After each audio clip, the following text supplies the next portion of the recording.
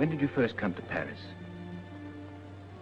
100 years ago, when I was 17. You should have seen me then. I was lovely. Because I'm not dead now. If you look quick, and there's not too much light. Hello, and welcome to The Screen Test of Time, the podcast where we watch every movie ever nominated for Best Picture.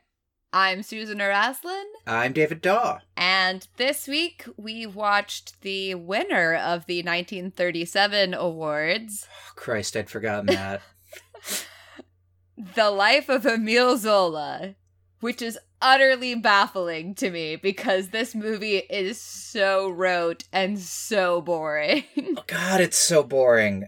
And, it definitely doesn't help that, I'm on to your tricks now, Paul Mooney. So the, central performance is just so fucking boring and rote. Yeah, I felt exactly the same way. Because I was like, oh, you're just doing the thing that you do. Yeah. I don't even see Emile Zola in this movie. All I see is Paul Mooney doing his thing. Yeah. Where he's like, I'm gonna pick 3 physical tics and do them throughout the entire film, and that's my character. Also, I'll wear a beard. But it also does this thing that is my least favorite thing about biopics, where all issues and events in the world, stop existing when they aren't important to the main character. Mm. The only reason the, lives of French prostitutes are at all important in this film is that that's how he got famous. And the moment he's famous from it, it's no longer an issue the film gives a shit about for a single second. Yeah. And it's really irritating because the first third of this movie is just Emile Zola's greatest hits collection. All the big problems with 19th century French society, and all of them are solved by this book cover montage. Yeah. You know, my biggest complaint really about this movie is that it's called The Life of Emile Zola, but that's only 25 minutes of the movie before he gets old and then the Dreyfus affair starts. Right. And that's the rest of the movie. It's not The Life of Emile Zola, it's Emile Zola and the Dreyfus affair. The thing that also grates about that, besides the fact that it just takes for fucking ever, I got to the part where he accepts that he is going to, take on Dreyfus's case, and, pause the movie, because I was like, oh, surely it's almost done, and, Oscar really wants to go out, so let me just see how much longer. An hour is left of this goddamn film? Yeah, because I was like, how are they making this movie 2 hours long? Because they start the Dreyfus affair so fast. Yeah. And then it is, here's the thing. The Dreyfus affair historically is obviously very important, and Zola's participation in it and the J'accuse piece that he wrote that was the full front page of the newspaper is really important, and it's an important milestone in non-Jewish people fighting anti-Semitism and winning, and the state not getting away with pegging stuff on Jewish people when it had nothing to do with them. That's great.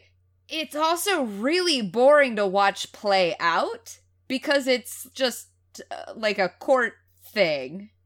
Well, here's the other thing. It's specifically framed, and it's about Emile Zola because it's about the bravery of him standing up to anti-Semitism, except this movie's made by a bunch of fucking cowards. So they never actually say that Dreyfus is Jewish at any point in the goddamn movie. That was really interesting to me. At one point they say something about, the country that he's from, and I'm like, what do you mean by that?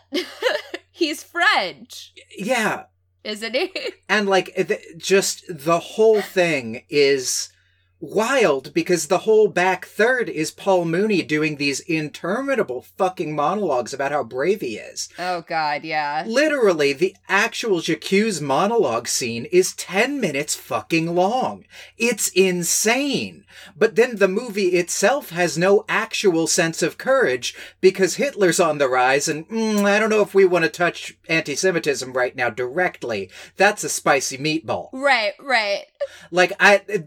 Don't make the movie. It's weird to me, why would you even choose to make this movie, particularly at the time?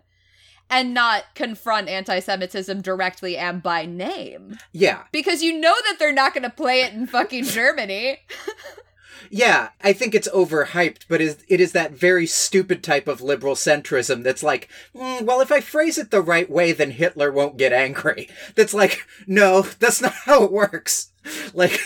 Yeah, no, I'm pretty sure that it's not that far from the Dreyfus Affair that people aren't aware of it. Yeah. Because it was like 20-something years or 30 years before. Yeah, I think I would have enjoyed this movie. Well, one, like, just take Paul Mooney out of it. Because I have to say, like, from the very beginning, as soon as he was like, oh, that's it, Paul. That's what I must do. God. When he's talking to Cezanne in their, like, garret apartment in Paris. And I was like, you're just doing the same shit that you did at the beginning of The Good Earth, my dude. I can see through you. Yeah, he gave Emile Zola Wang's weird tick of always having one arm behind his back. Yeah, or maybe that's just Paul Mooney. Maybe. I don't remember him doing that in I'm a Fugitive from a Chain Gang, but I sure as hell am not going to watch that movie again to find out if he does that. Right, yeah, no, never. Never, ever, ever, ever, ever, ever. But, yeah, he was just so painful to watch. But I would like to have seen the development of Zola and, like, what drove him to want to write in the way that he did, which was this very naturalist depiction of what French life was like, and not just like, oh, there was a girl one time. Yeah. I mean, it definitely gets short shrift and becomes this shitty, poor, that's the only authentic thing that I always hate. Instead of any actual exploration of him as an artist. Right. It's just, he was poor once and that's why he's insightful. And then he has money and has to fight against having money. That's his brave struggle. Yeah. Like, in this film, it is, which is, like, really shitty to Emile Zola. That is the struggle he has to overcome, is he's too comfortable. Right, right. That's so fucking stupid. Yeah. And like, either make a movie about his life as a young artist, or admit that you are making a movie about the Dreyfus Affair where Zola is not a central player. Like, our best actor and best supporting actor nods should reverse. Both because the guy playing Dreyfus is way, way better than Paul Mooney. He's great! Oh, and I was so mad about it. Same. And because that's the story this movie wants to tell, where Dreyfus is the central character, and then Zola kind of comes in at the, like, end of the second act, and, like, right as hope is lost, then he's this big character actor turn moment for a Dreyfus movie, and he'd be great. But then you're just like, why did I have to watch this fucking dumb shit with Cezanne for half an hour? Like, that has nothing to do with this movie. No, it was totally, hey, did you know that Emile Zola and Paul Cezanne were roommates? That's it. God, just like that thing where he coughs about the indoor stove in the first scene that's supposed to be like an M. Night Shyamalanian twist where the murderer was there in the first scene. And it's like, this movie is fucking way too impressed with its own cleverness from the jump. Yeah. Yeah. So, I mean, plot-wise, like, I guess if you took European history in high school, you already know it. Yeah. What's funny is, actually, I had to read Germinal in AP European History. It was like our summer book that we had to read before we started the class. And I could not get through it. And I was like, man, I really respect Emile Zola for wanting to document the lives of the peasants and to write stuff about, like, how difficult it is to survive as a working class or farmer French person. And that children die really young and people have to do survival sex work in order to survive. And I'm like, yeah, I always appreciated that, but my God, I could not get through the book. And I kind of felt that way watching this movie. Of like, oh, okay, yeah. Except this movie didn't have the courage that Emile Zola had. It was just dry and boring. Yeah, it makes it so that what's supposedly compelling about his work is this, like, prurient interest people have in the lives of the underclass. And not that, like, he's speaking unspeakable truths, which is very weird, because the movie kind of doesn't necessarily want to go into what those unspeakable truths are. No, like, the woman that he meets and I guess falls for is a never-named prostitute, but he writes his first book about her called Nana. But they, like, dance around the fact that she's a prostitute, and you're like, yeah, I mean, I get it. I know what's happening here. Like, she's running from the police. And then everyone's like, oh my god, this book is so trashy, no one will ever read it. And he, like, gets fired from his job because the censors go to his boss and say, like, I know you didn't tell him to write this, but he does work for you, so watch out. And then his boss is like, oh, don't worry, I'm gonna fire him. And then the book sells, like, 30,000 copies or something on the first run. But, like, after that, there's no drive anymore presented in the movie of wanting to pursue naturalism for the sake of telling the truth, really. Yeah. It's just that they say, like, I believe in the truth and the truth will always win out. And I'm like, dude, show me. Stop telling me. Yeah. Really broad overview, like, the first third of the movie is Zola as a young, unsuccessful writer who's friends with Cezanne, slowly having a successful writing career, although really quickly, because it's like 20 minutes. Then there's a weird portion where Cezanne tells him that you can never do good art when you're fat and happy. And I'm like, well, that's a shitty thing to say on several levels, but okay, man. And then we hit the Dreyfus Affair, where, if you don't know about the Dreyfus Affair, a Jewish French officer, they sort of pinned this spy charge on him pretty blatantly because he was Jewish. He was tried for treason, locked up for 10 years. Eventually, Zola takes up the case because new evidence comes to light that somebody else was the spy and not Dreyfus. Then there's a very long section about Zola's court battle for libel for publishing the truth about the Dreyfus Affair. And then he's convicted of libel, goes on the run to England. Dreyfus is eventually, in this movie for very weird reasons, found innocent. His innocence is proven publicly. And then Zola dies of accidental carbon monoxide poisoning in the movie the day before he gets to meet Dreyfus, which makes it all the more tragic, but also is not how that happened. Right. Dreyfus wasn't proven innocent. He was given the option of pleading guilty and that they would give him a pardon because he applied for a retrial and they were like, nope, we actually can't bring any of this to trial, so we'll pardon you if you plead guilty. Yeah. That was not the same thing at all. And, like, eventually, slowly, he was declared innocent. But the problem with it is that there's this long series of slow baby steps toward justice. And the movie's like, oh, I'm at the end of the movie. We can't do that. So, like, there's gotta be the big moment of justice, and, like, Zola's death has to be a big part of the end of the story, instead of just also the guy died at a certain point later. Right. Yeah, it's, I mean, it's not historically accurate, and yet it doesn't change the historical record for reasons of making the movie interesting. Because, my God, all of the, like, sitting around and talking about it and then going to trial, and how much of the trial is, like, they bring somebody up and they're like, we can't talk about this. And I swear 20 minutes are spent on them arguing about how you can't have a trial if people can't talk about stuff because it's classified information. Yeah. We're not moving forward here. Nothing is happening. And then after this whole sequence where Zola practically disappears from the film for almost the entire courtroom sequence, and his defense attorney becomes like the main character of the movie for 15 minutes.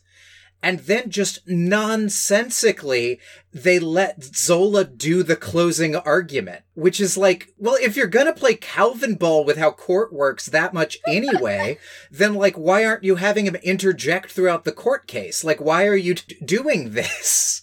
And also, the court case is so inert because nobody will say anti-Semitism. And so it becomes this sort of abstract argument about abuses of government power, where just, like, the government can abuse its authority on any random citizen.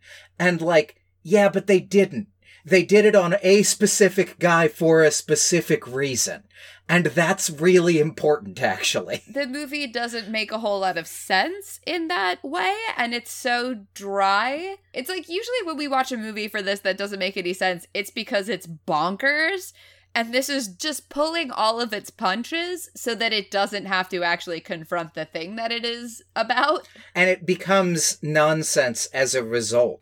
Why Zola is so reluctant to take up the case is basically nonsense.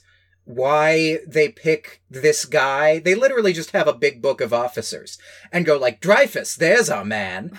And so you just get the sense that the miscarriage of justice we're worried about is that sometimes the government will pick a name out of a hat and fuck with them.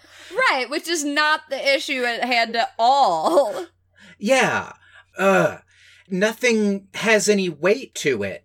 It's just about truth and justice as these big words people throw around. Yeah, I didn't love it. No, and like, I wish we had a lot more to talk about, but like, the actor playing Dreyfus is very good. Whenever Emile Zola is not on screen, this movie gets noticeably better.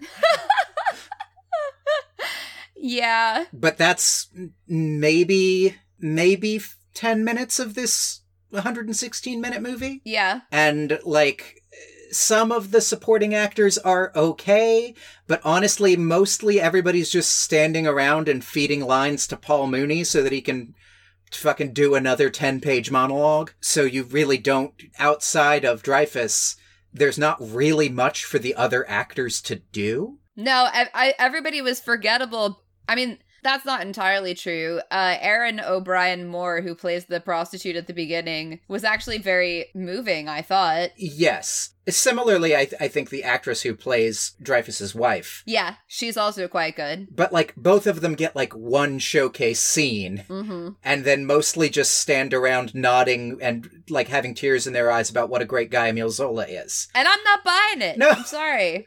I'm not buying it. And I am so fucking sick of Paul Mooney playing everybody. He's not even that good of an actor. That's the really frustrating thing. It's not like he disappears into his character or whatever.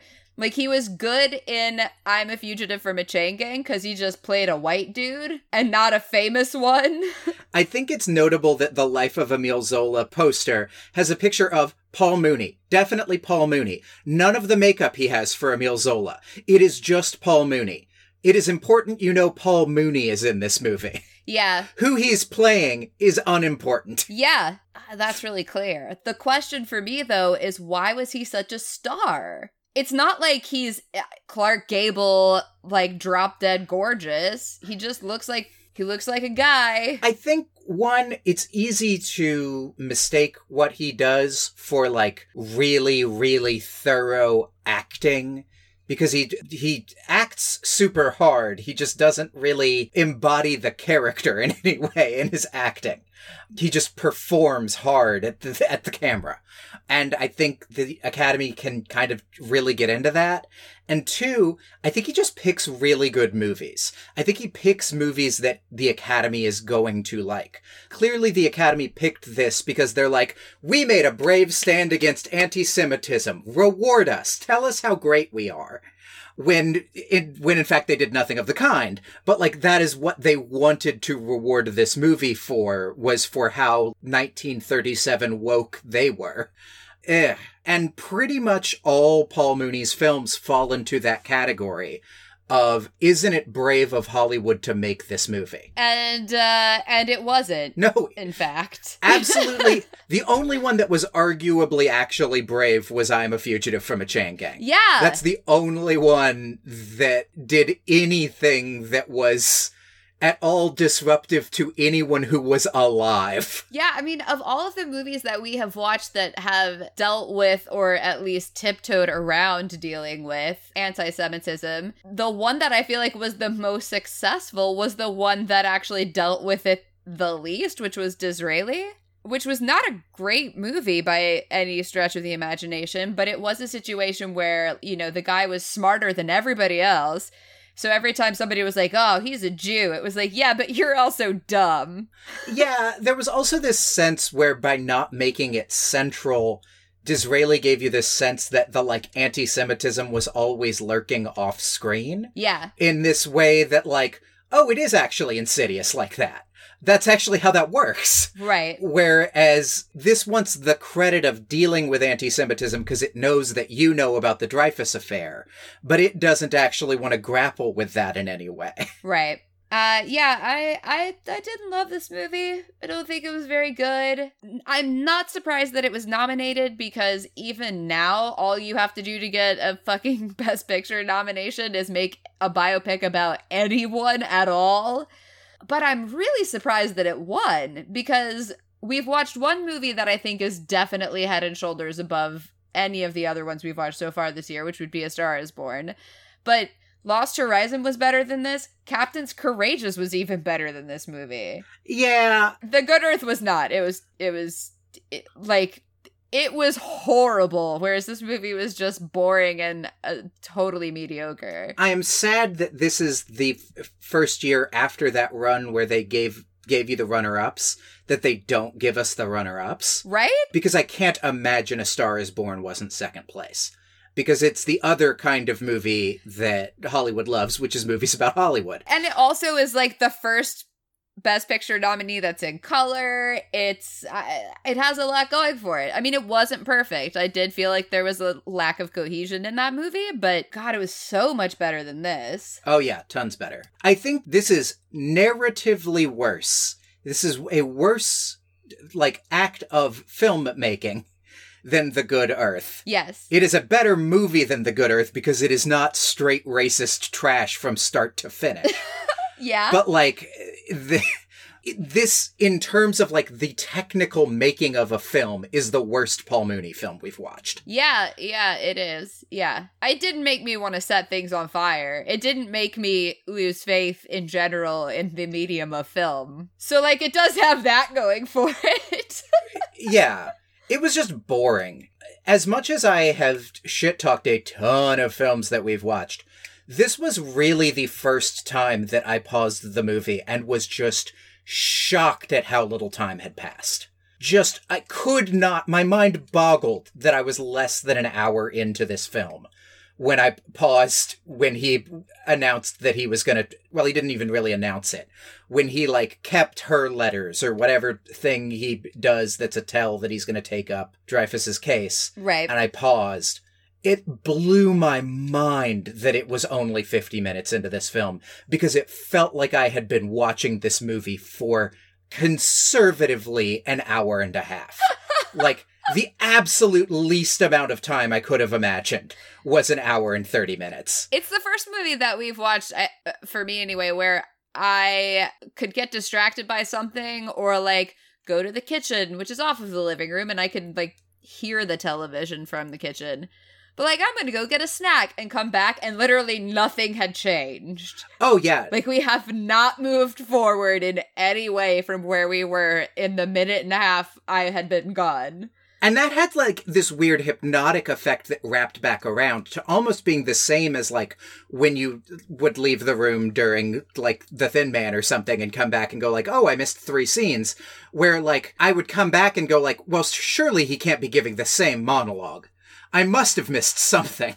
The scene, I swear to God, I keep harping on it, but that's the J'accuse scene where he just reads the whole fucking thing is so long that I'm like, legally, someone must have stopped them. This can't be happening.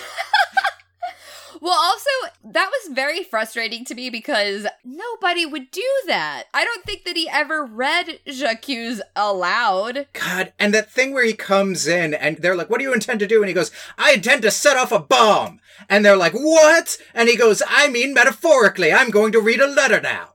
And, like, it's, no one says that. That's not what the... And then reads 6 columns of newspaper print. Oh my God. Whole page columns. I know that I have described films as taking a calendar year on this podcast before. And so I just want to stress again, when I say that scene takes 10 minutes, I am not making that number up. He stands there and reads for 10 minutes. Yeah. So should we rate this movie? Yeah, I'm gonna give it a 3. I'm gonna give it a 3. I mean, that was what immediately popped into my head, was just like, it doesn't actively make the world a worse place. It's not advocating for terrible things. That's true. It's not wildly racist, even while it's not actually anti-racist. The spirit gum work on Paul Mooney's Emile Zola beard is pretty good. Yeah, but the beard itself is so distracting. Oh, yeah. No. It totally reads like middle school theater. God, and his, like, fake fat suit that he can't stop patting when he is fat and happy. We get it. You're successful. Anyway. Shut up. Before I talk myself down to a 2, yeah, 3. Should you... Don't watch this film. Yeah. Don't watch this film. God, don't watch this film. Just go read Jacques. Yeah, go read literally anything by Emile Zola. It will be a better use of your time. I don't know that I'm going to recommend that, because again, Germinal was a real struggle. Maybe I had a bad translation, I don't know. But I'm not saying you necessarily have to read anything by Emile Zola. So for next week, not to try to curse us, but I feel like things are looking up because we have the first Humphrey Bogart movie of this podcast. With a garbage-ass poster. Yep. And it is called Dead End. Yeah. Poster sucks. Humphrey Bogart's in it. It's, life is looking up. The tagline is one of those, like, just the waveform won't collapse taglines where I can't tell if I love it or I hate it. The most exciting picture of the world's most exciting city is like... It feels like somebody translated that from English into 5 other languages and then back. Yeah, they invented Google Translate in 1937. 'Cause, that preposition is a weird preposition. Not the most exciting picture about the world's most exciting city. Or in... of? Yeah. Of is, makes me think that it is a photograph for some reason. It also pretty directly implies that there are more exciting pictures that aren't about New York. This is the most exciting picture about New York. Yes. Other movies are more exciting. But this is the most exciting one about the city. So, yeah. So until then... This was a biopic, and I mean that as an insult. Agreed. Goodbye, everybody. Bye. Before you gentlemen of the jury, before France, before the whole world, I swear that Dreyfus is innocent.